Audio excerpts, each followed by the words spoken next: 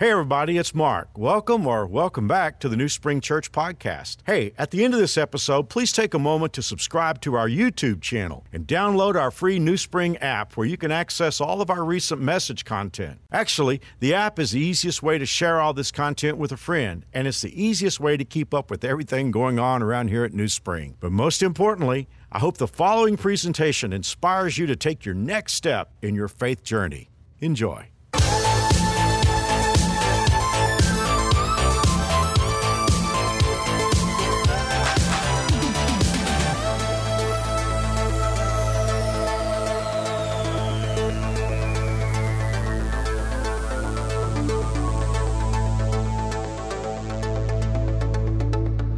Well, good morning. For all of you who are on location today, thanks for coming out in the rain to be part of New Spring. We're in a series called Power Up. Today's talk is called Reboot. But you heard Austin a few moments ago talk about when we lift Jesus up, he draws people to him. And I've been talking to our creative team and our worship team. We've been in prayer together about what's going on. And the last week or so, I've just had this sense of this extraordinary thing that God is doing in our church. And we're accustomed to seeing God work here, but there's no doubt about it, these last few weeks have been really amazing. And I've been saying to our teams, Power Up is getting ready for revival. The real revival comes in the next series. And it's a series about Jesus. If you were here in 2011, I brought a series called Red Letters, and we looked at 8 of the sayings of Jesus, and our messages were built around that. Well, here we are in 2020, and we're coming back for the second installment of a Red Letter series, and this one is built on the questions of Jesus. That begins 2 weeks from this weekend, and will go all the way through Easter. So with your indulgence, I'd like to just sort of share the sermon bumper, and one of the things you're going to watch with the creative team, you feel like, watch the images, you'll see like different installments of our series depicted here. So here we are. This is Red Letters, the questions coming up.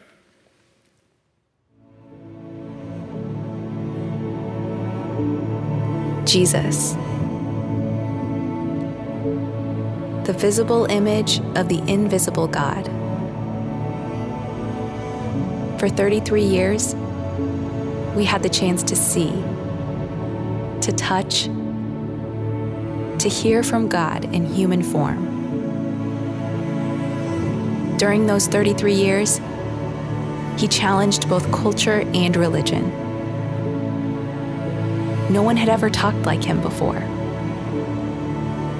Those words are still alive, preserved and read in our Bibles today. These are the most important words in history, and his are the most important questions ever asked. Imagine if he were here today, what would he ask you?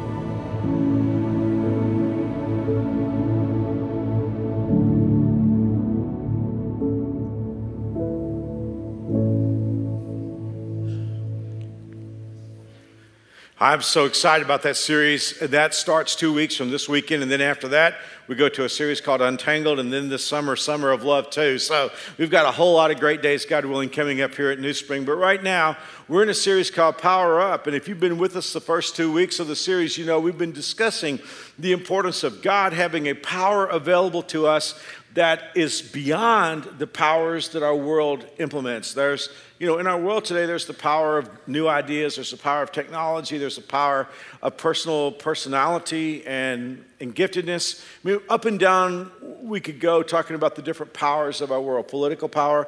But what we've discovered as we've talked about that is there's such a limit to that. The challenge, though, is for those of us who follow Jesus Christ, we are supposed to have invested in us a power that is magnificent, that draws people to God and changes the landscape. Remember we said the power of God tends to show up in a moment of hopelessness and rewrite the story. And we desperately need that. I mean, we need God's power individually with our personal psyches and our personal emotions. All of us who are in families, we need God's power in our family. If you're in a marriage, you need God's power in your marriage. Dating relationships, same thing. At work, with your friends, All of your communities need to feel God's power. And in the first week, we saw a verse in the book of Ephesians that describes God's power. And there are 3 Greek words, but I said, even though we probably don't speak Greek, you would recognize those words. The first word is mega. God's power is mega. It just means it's massive. Its scope and its span is so much greater than we can imagine. The second word is dunamis. We get a word dynamite from that. You know, when a dynamite explosion happens, there's like raw force. And that's that aspect of God's power, that God can do miracles. God's power is awesome. I've shared with you before, my favorite of the 3, though, is the third word, and that's the word hyper. And that word means that God's power goes beyond. Work with me for a second. And you don't have to raise your hand or respond physically in any way, because I know this could be a little sensitive, but how many of you are dealing with a situation in your life where you have already done everything that's in your power? You've said everything you know to say. You can't say anymore. You've done everything that is physically able to do. You've spent all the money that you can spend. I mean, there is a breakdown in your life somewhere, and you've done everything that you know to do. And maybe that person with whom you have an issue, they've shut you out, and he or she won't talk to you anymore. Well, the beauty of this aspect of God's power, hyper, is that it goes beyond where we get stopped. When we've said everything we know to say, then God keeps talking.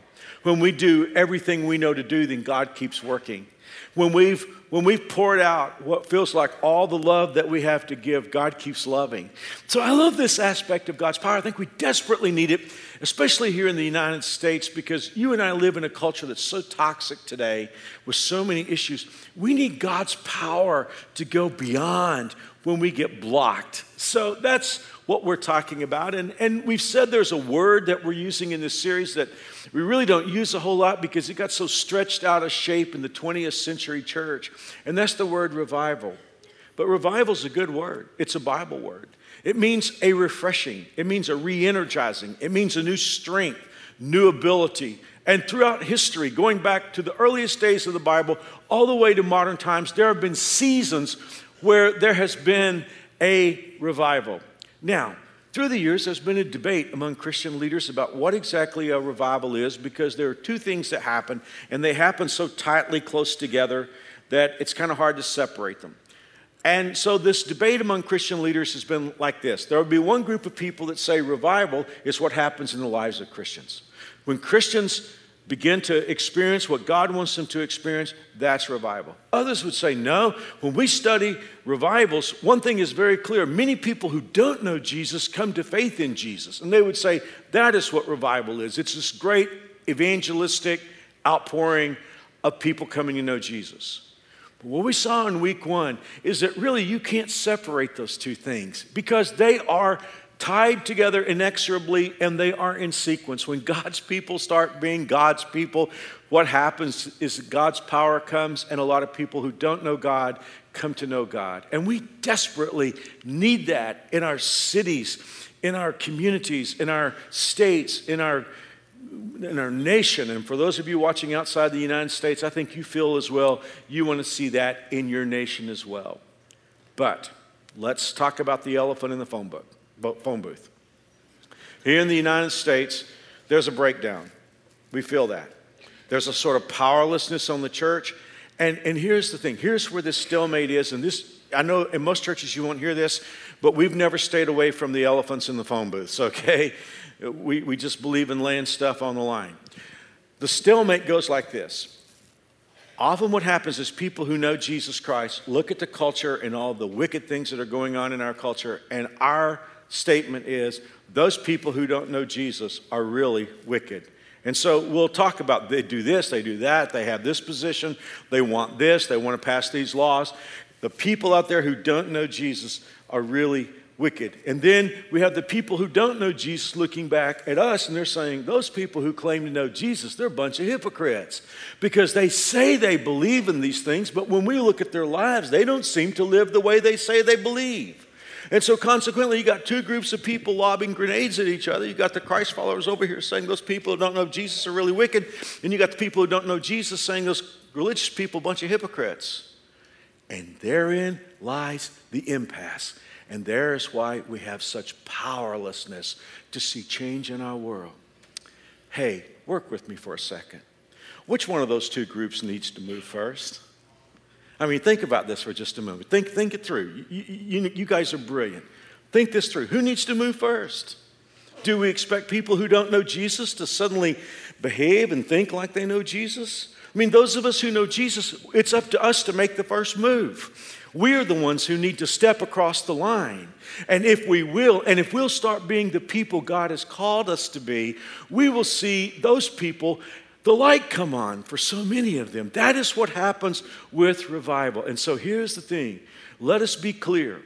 Revival will never come in our cities, in our nations as Christ followers if all we do is judge people who don't know Jesus. God has not called us to do that. He has called us to be different people. And I will tell you this. You can study any revival, whether you're in the Old Testament or New Testament, or if it's in the early days of the church, or if it's in the Middle Ages, or if it's in the Reformation, or in the two great revivals of the United States, the Great Awakening II, the Welsh Revival, the Jesus Movement. There are two things that you will always see in revival. I mean, you can predict these. They always are there. And without these two things, there is no revival. And it's this. When God's people will confess their sins, and when God's people will pray. You will always see that in revival. No revival without it. When that begins to happen, when God's people will confess what's wrong in their lives, our lives, and we begin to pray, then the power of God comes. Remember, Jesus said this to the first church. He said, power from above will come down upon you. And folks, New Spring, you're the greatest church I know. And I mean that from the depths of my heart. But the power from God will not come down upon us until we start dealing with what's wrong in our lives. And we begin to pray and ask God for this power. In my brief talk today, suppose there was a book in the Bible, short book, let's say 4 chapters, a book you could read in 20 minutes. Suppose there was a book in the Bible that was kind of a syllabus or a schematic for revival, where you saw both things. A God follower getting right and a whole bunch of people coming to faith in Jesus. What if there was such a book? Good news, there is. If you go back over to the Old Testament in those strange sounding books, of these prophets, among those strange sounding books is a little 4-chapter book in the Old Testament called Jonah. 4 chapters in Jonah. If you're interested in learning more about it, I've done 2 series. I think 2008 we did a series called Running, and I think it's 2012 we did a series called Jonah. So if you're interested, you can learn more about it. But here's the thing. I know the moment I get into that, there are going to be skeptics who will say, oh, yeah, I don't believe the book of Jonah because it says Jonah was swallowed by a whale. Not exactly. It says that Jonah was swallowed by some sort of sea creature that God made. So I don't know. Was he swallowed by a great fish? Was he swallowed by a whale? Did God make a submarine? I'm not sure. I just know God made a water taxi for him. But here's what I do know. I have friends who lead evangelical churches, and I hear them say sometimes, you don't have to believe the book of Jonah. Well, we have an issue. Because when Jesus was talking, well, listen to this. Jesus said, as Jonah was in the belly of the great fish for 3 days and 3 nights, so the Son of Man will be in the heart of the earth. Whoa. Jesus just tied the most important seminal event in history, his resurrection, to the existence of Jonah. And that's not only did. He looks forward into the future, into our times, and he says the people of Nineveh will stand up against this generation on Judgment Day and condemn it, for they repented of their sins and the preaching of Jonah. And Jesus said, now someone greater than Jonah is here. So, hey, I did a lot of debate in high school and college, but I'm not prepared to debate Jesus. So, it seems to be a real story. As to exactly what happened underwater, I don't know. I will leave that to God, and we'll all watch it when we get to heaven on videotape. But that's not our focus today. Our focus is on revival. And you're going to see both elements in the story of Jonah. Now I'm going to do something I almost never do. I'm going to follow a flight plan with you. I'm going to just tell you what the rest of the sermon is going to be. So don't leave when you hear this. Ordinarily, I'll unpack it little by little so you'll stay and listen to the message. But today, I'm just going to tell you, well, there are 5 sentences in the book of Jonah that the whole book revolves around. So let's look at them, and then we'll break each one down. Here's the first one, Jonah 1:1. The Lord gave this message to Jonah, get up and go. That's number one. Number two, but Jonah got up and went in the opposite direction. Number three, verse 4, but the Lord brought a great storm on the sea. Number 4, Jonah saying, I remembered the Lord. And then I love Jonah 3:1. It's one of my favorite verses in the Bible. The word of the Lord came to Jonah a second time. There we go. 5 statements. Everything we're going to study today goes around those 5 statements. Let's go 1, 2, 3, 4, 5, and let's unpack them. Here's the first one. Jonah 1:1. The Lord gave this message to Jonah, get up and go to the great city of Nineveh, announce my judgment against it because I have seen how wicked its people are. What do you have in verse 1? I mean, I know that many of you did not grow up in church, and sometimes you're almost better for that in some aspects. But for those of us who grew up in church, we probably heard an expression. And that expression is what verse 1 is about. It was called the will of God. Or sometimes it would be said as God's perfect will. I am convinced that God has a plan for every one of us out here. In other words, God has a perfect plan for our lives. And He shares that plan with us in the Bible. Most everything you and I need to know about how to live life is in the Bible. God's like, this is my optimum, this is my perfect plan for you. He's got stuff in there about relationships, about dating, about marriage, about sex, about money, about work, emotional health, problem solving, on and on and on it goes. God has all kinds of stuff in His Bible about this, Mark, is my plan for your life. Hey, we live in a culture today, and I'm talking about church culture. We live in a culture today where we have people who sort of want God in their life, but they also kind of want their own plan. Could I make a strong and maybe challenging point for us today? Jesus is 2 things, and you can't have one without the other. He is Savior and He is Lord. A person cannot say, and I think this is what happens in a lot of church today, a person can't say, I want Jesus to be my Savior, I want hell insurance, but I kind of want to run my own life. Can't have Jesus on those terms. Jesus is like, sorry, I'm out of here. Because He is Savior and Lord. And it'd be like someone saying to me, Mark, I want to be your friend, and I like Mary Alice, but I hate your kids. I'm sorry. I am husband and father. So you can't separate those things. And that's what happens when a person says, I want Jesus as my Savior. I don't want to go to hell, but I want to run my own life. And Jesus is like, I'm out of here. I'm Savior and Lord. Show you that. The most well-known verse in the Bible about how to be saved is Romans 10, verse 9. Listen, the Bible says, if you confess with your mouth that Jesus is Lord and believe in your heart that God has raised Him from the dead, you will be saved. Lord and Savior. So here's what I understand. The moment I invite Jesus Christ into my life, He's got authority to show me how to live. But I hear that, and someone will say, well, especially anyone who's lived in a really authoritatively abusive life can push back against that and say, I don't know if I want a Lord. But hear me, this is one of the most important things I'll say today. The same love that saves you is the same love that leads you. Jesus will never ask you to do anything that's not for God's glory and your good. So that's what happened. God came along to Jonah and said, Jonah, I've got the plan for you. And if Jonah is accepting Jesus as Lord and understanding the real relationship that we have, he's going to go along with that. Because the Bible says any person who's in Jesus has become a new person. There's one of my favorite stories inside of distant history, so I don't tell it very much because it's hard for most of us to access. If you go back to the late 19th century, the late 1800s, it was a season where many immigrants poured in from other countries into the United States. And especially into the big cities like Boston, New York, Philadelphia. And in those days, there were what were called Bible clubs.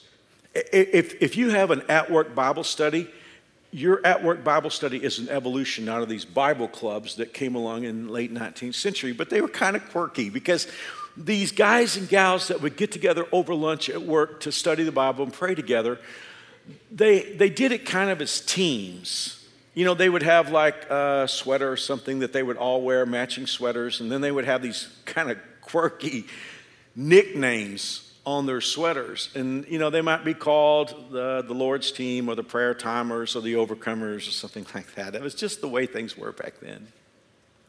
But I love a story of this little Bible club that was meeting in downtown New York City. And again, like I say, a lot of immigrants were coming into the nation. And there was this immigrant couple that came into their community. And they could speak English a little bit, but they couldn't write or read English. Anyway, I tell you that for a reason. This Bible club they invited the man to come join their Bible club. And they brought him to the first session. He had a great time. He loved feeling the warmth and camaraderie. And they gave him one of their sweaters. It was a gray sweater. And they gave it to him, and he was so excited about that. But he came home and he told his wife, he said, there's only one problem. He said, all those guys have red letters on the back of their sweaters. I don't know what they say, but they all have red letters. And I've got a gray sweater, but mine doesn't have any red letters on it. So he said, I'm going back tomorrow. But he said to his wife, I need you to sew some red letters, some words on the back of my sweater. And she's like, I don't know how to write any English words. And he said, I know, but I got to have words on my sweater. So she thought about it. She got her sewing material out and then looked out her window on the tenement where she was. And on the ground floor of a building across the street, there was a meat market. And there were 3 words in big red letters. And painstakingly, she copied every letter and put those 3 words on the back of his sweater. He goes to the Bible club the next day, and when he comes home, he's so euphoric, he is bouncing off the walls. He said, I had a wonderful time today. And he said, the guys loved my sweater. They say they're going to take their words off of the sweater and put my words on their sweaters. Because you see, as she saw that meat market, she saw these 3 words in big red letters, under new management. And that's what God intends. That's God's perfect will. The word of the Lord came to Jonah, go to Nineveh, do a job I've asked for you. This is my plan for your life. That is under new management stuff. Statement 2. But Jonah got up and went the opposite direction to get away from the Lord. And that's our story, isn't it? And God comes along to us as God followers and said, this is my plan for you. But we go the opposite direction. Now, I have a little bit of sympathy with Jonah because Nineveh was not a good place. Nineveh was, at that time, the biggest city in the world and the meanest city in the world. If you study the history of Nineveh, they discovered all kinds of new ways of torturing people. That is what they were known for. In fact, if you were to walk in the front doors of the city of Nineveh, you would be greeted with a monument, which was just a massive pile of skulls and bones. And it was their way of saying, if you're coming into this town, you better not say or do anything that's politically incorrect with us, or you'll wind up here. So if I'm Jonah, it's like, I'm not sure I want to do that. I mean, God had come to Jonah and said, if this place doesn't repent, I'm going to destroy it. And Jonah was like, and that would be a bad thing? Now, when I tell you that Jonah went the opposite direction, you might need a map for this. Jonah, let's just say he's in Jerusalem. He's a Jewish prophet. God says to go to Nineveh. That's in Iraq. It's about 600 miles east. Jonah takes off for Spain. Just look at this when you get home. Just look at where Iraq, this is pretty close to Mosul. Look at where Mosul, Iraq is, and then look at Spain. And Jonah's like, I'm going to go as far as I can possibly get from what God is telling me to do. And you know what? Some of you are right there today because you know God's perfect plan for your life and you're a little freaked out about what it might mean if you follow God. So you've gone as far the opposite direction as you can get. Now, this is so important for 2020 Christians. Jonah doesn't exactly say to God, I don't think you have a good plan. Jonah says, I don't think it's right for me. Now, this is a little bit bound up in the meaning of the name Jonah because Jonah means dove. And what do you think about when you think about a dove? Jonah's like, God, if you want somebody to go to Nineveh and confront them with what they're doing, you need somebody like Elijah. I mean, somebody that calls fire down from heaven. I'm a dove. I'm a lover. I'm not a fighter. I'm not into confrontation. Your plan is maybe okay, but it's not right for me. Oh, my. American Christians, listen to me. When you look at our nation and where it is and why we're not having impact, it all comes down to that one thing. God followers saying, God, I'm not necessarily against your plan. It's just not right for me. I mean, think about this. Nineveh is going to be destroyed because of its wickedness, but its wickedness is not what's standing between it and revival. What's standing between Nineveh and revival is a God follower who's just saying, God, I don't think your plan, your plan's fine, but my plan is better. As American Christians, it's real easy for us to look at our culture and say the problem with America is this bad behavior, or that bad behavior, or this bad law, or that bad law, or what this politician is saying, or what these people are doing. But ladies and gentlemen, history tells us that that's not what's stopping revival in America. What's stopping revival from happening is us saying, God, I have a better idea than you do. Hey, let me ask you a question. Why did Jesus need to die? Well, if you're a Bible student, probably the answer will come back sin. Imagine something for a moment. Let's say you go to work tomorrow and I show up close to you, and let's just say I'm not a God follower. Let's say I'm an agnostic or an atheist, and I hear you talking about sin, and I ask you, define sin for me. Could you define sin? And if you're like most of us, you would like, okay, well, I got a list here, and this is sin, and this is sin, and this is sin, and this is a really bad sin, this is not so bad sin. We would like give out our list of sins, but that's not what sin is. I mean, technically, by extension, I guess that would be factual. Do you know what sin is?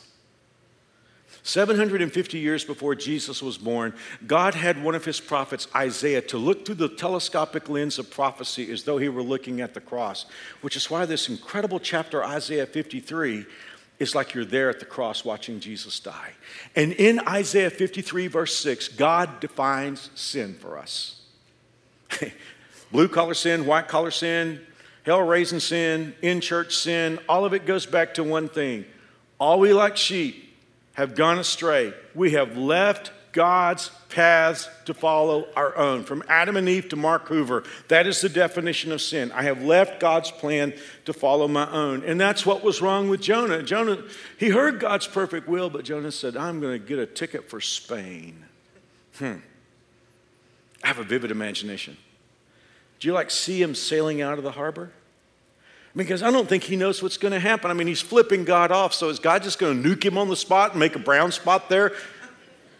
No, he gets on the ship, soft breezes, or there in the seawater's placid and the salt water in his nose, and Jonah gets on the boat and he's like, I'm going to go find a hammock or a bed. And he goes down into the inner part of the ship and he finds a hammock and he goes to sleep. And the last thing he thinks before sleep comes to his eyes is, I'm getting by with this. It's not so bad. I mean, I was told that it's not going to end well, but it sure looks like it's going okay to me. I want to tell you something. In 35 years of being your pastor, one of the things that's blown my mind is when people basically decide to go against God, it's like God doesn't initially respond. It's like he's giving us space to turn around. But so many people misinterpret that space. It's like, hey, it's going to work for me. Especially I've watched this when it comes to people who are breaking up marriages and homes. There's this guy that's leaving his wife and kids to chase after somebody else. And when I tell him this is not going to end well, it's like, hey, I'm doing fine. I had one guy tell me, and I love this guy. He's a dear friend, but he really blew up his life. And here's what he said to me. He said, Mark, don't worry about me. God has my back. I'm like, he may be painting a target on your back, but God has my back? Where does all this moronic stuff come from? It comes from a culture that says, God, I know you have a plan, but I have a better plan. And Jonah's like, this is going to be just fine. Statement number 3. But the Lord brought a great storm on the sea. Now, I want to be really quick to make a point because not all storms are because we're running from God. They're just storms in life that can happen to the very best people. But in this situation, and by the way, I don't have time to develop this. I think when we get in one of those kinds of storms, God makes it clear to us that's why we're in a storm. We're running from him. So the Bible tells us that God hurls this great storm in the situation. And this is no normal storm. Because the mariners on Jonah's ship, they're accustomed to this sea route leaving Israel and headed over towards Spain. And they get out in this storm. Jonah's asleep in the bottom of the boat. And these guys are pagans. They're not God followers. They all start praying to their gods, their false gods. And nothing's changing. And so they throw dice to see who's guilty, and the dice kind of falls on Jonah. And someone says, where is that Hebrew guy? And it's like, well, he's down asleep. And they say, asleep, get him up and tell him to pray to his God. So they get Jonah up, and Jonah has to come face to face with his bad decision. And Jonah's like, I need to explain something to you guys. I am a Hebrew, and I follow the God who made the land and the sea, and I've been running from my God, and that's the reason for the storm. I don't know if any of you have ever experienced this or not, but if you're a God follower, there's nothing more embarrassing to be confronted by somebody who's not. I thought you were a Christian. I thought you went down to that New Spring church over there. And you would do something like this? You would say something like this? I thought you were a Christian. That's what's happening to Jonah. Because the sailors say to him, oh, why did you do this?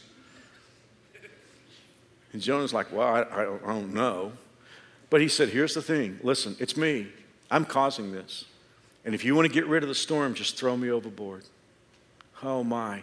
As a God follower, have you ever run from God and you thought it's over? God said go, I said no, and the storm's right in my pink slip.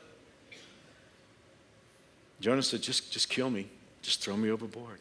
And they don't want to do it. And they're rowing real hard trying to get to the land, but they can't get to the land. And finally, these mariners do the most interesting thing. They begin to pray to Jonah's God. Read it in chapter 1. It's exactly what the Bible says. They start praying to Jehovah God, saying, Lord, please don't hold us accountable for this man's death. It's true. So they're like, okay. He said, throw him overboard. So one guy grabs his hands, one guy grabs his feet, and they're swinging him back and forth and back and forth.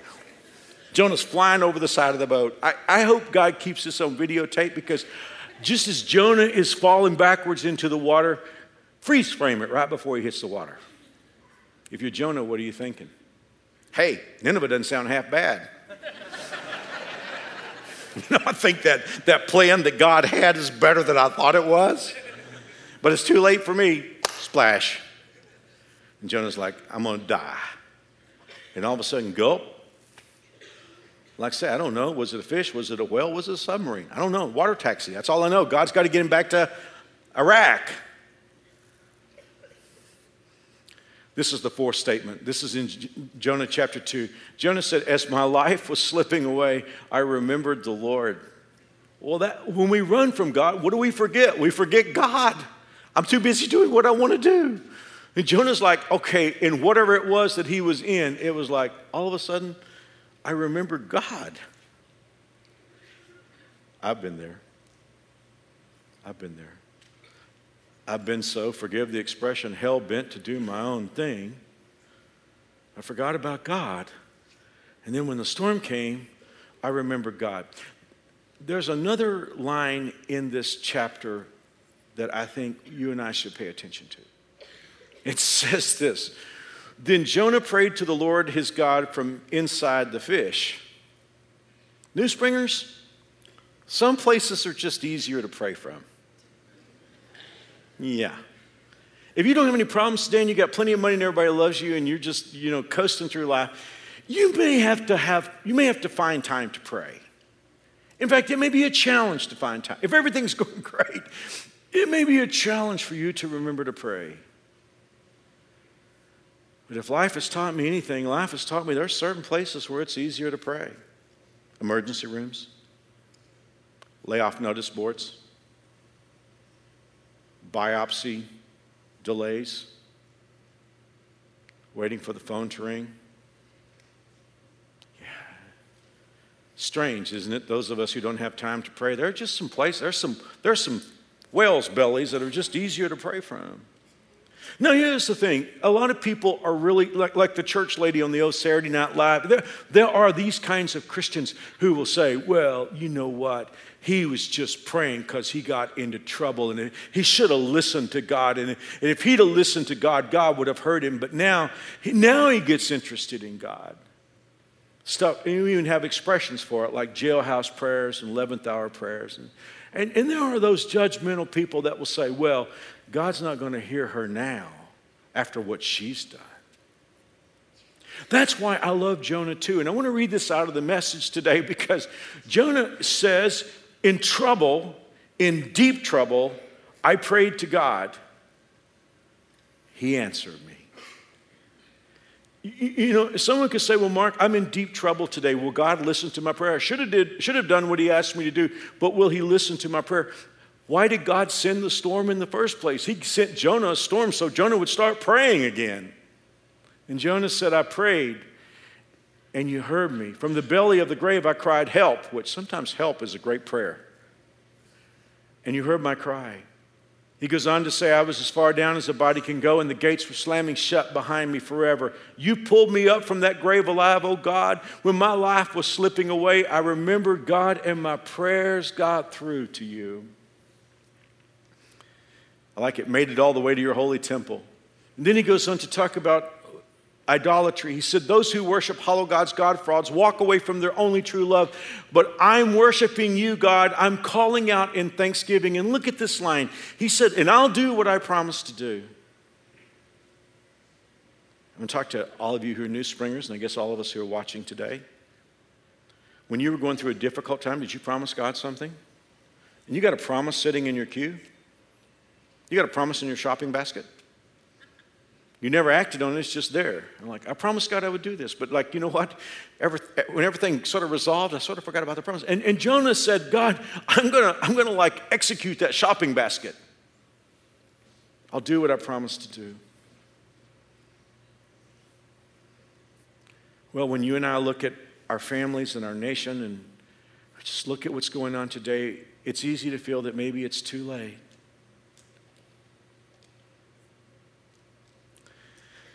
In week one, I quoted this old lyric from this old song that I heard when I was a kid, and a lot of you really loved it because I saw you repost it and share it. It's the line, "Oh, Holy Ghost, revival comes from thee. Send a revival, start the work in me." Is there anybody here today and you feel like that would be great, but God can't start a revival in me?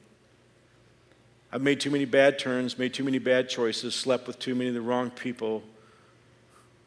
I left God's path to follow my own, but God can't start a revival in me. Don't you think Jonah felt that way? Don't you think when he hit the water, he thought, God can never do anything with me anymore? When I was walking you through the 5 lines, I said something about the 5th one. I said, this is one of my favorite places in the Bible. The Bible says that when Jonah prayed, the Lord spoke to Jonah a second time.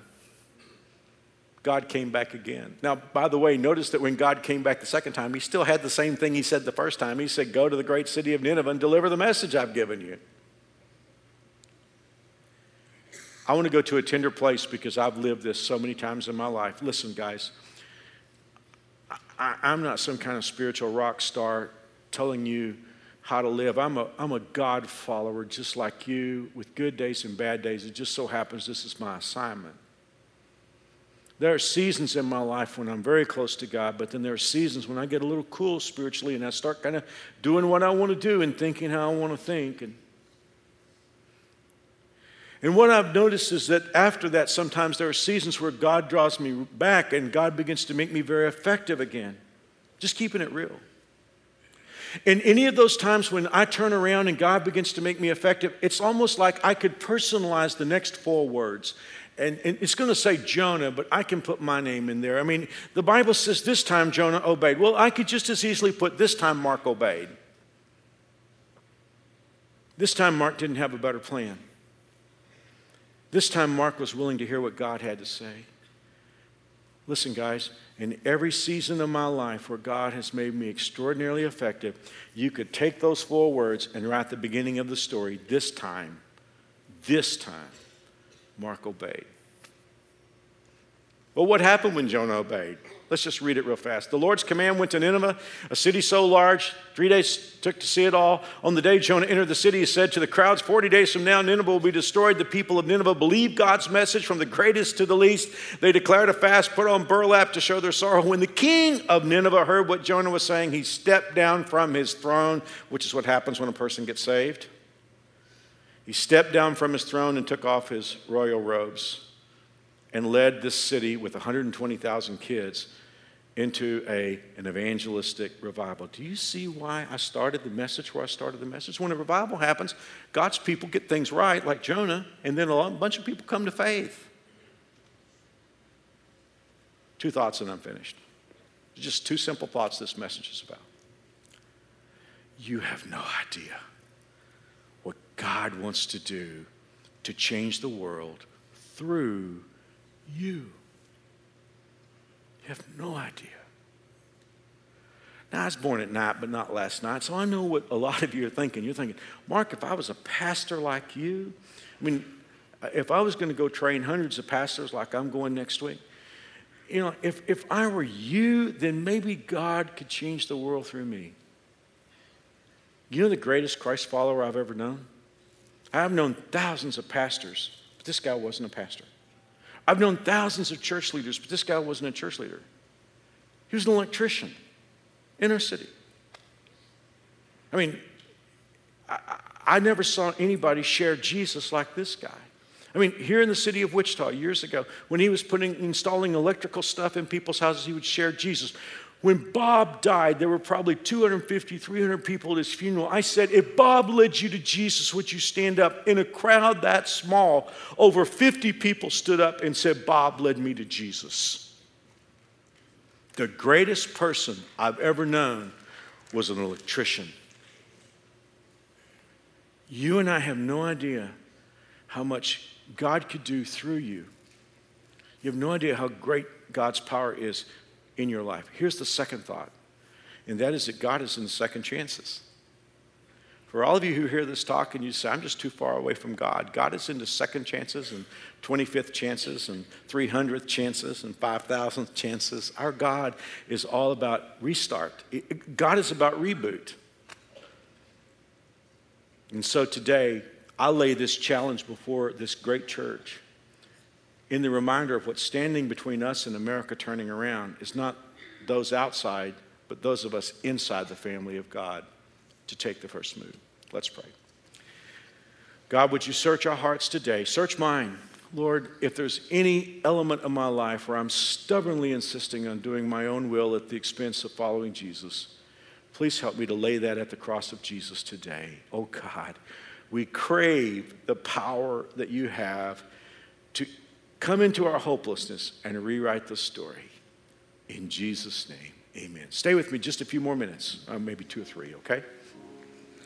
In every one of these services, we've seen so many people accept Jesus as Lord and Savior. If you're here today and you say, I don't know for sure if I have a relationship with God, I need to let you know it doesn't come down to what you do or don't do. Because you and I can never be good enough to get into heaven. God has a deal on the table, and it's in effect today. And the deal goes like this. We're all sinners. We've all gone our own way.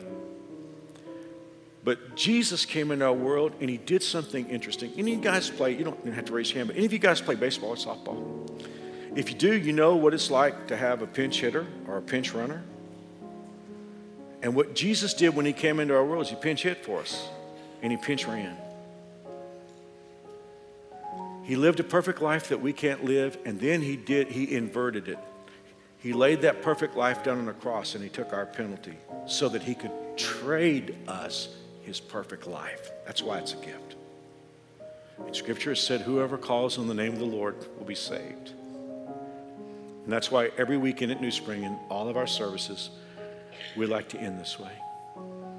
If you're here today and you're not sure that you have a relationship with God, you can deal with that right now, because our God is in the second chances and he's ready to hear from you. I'm going to lead you in a prayer.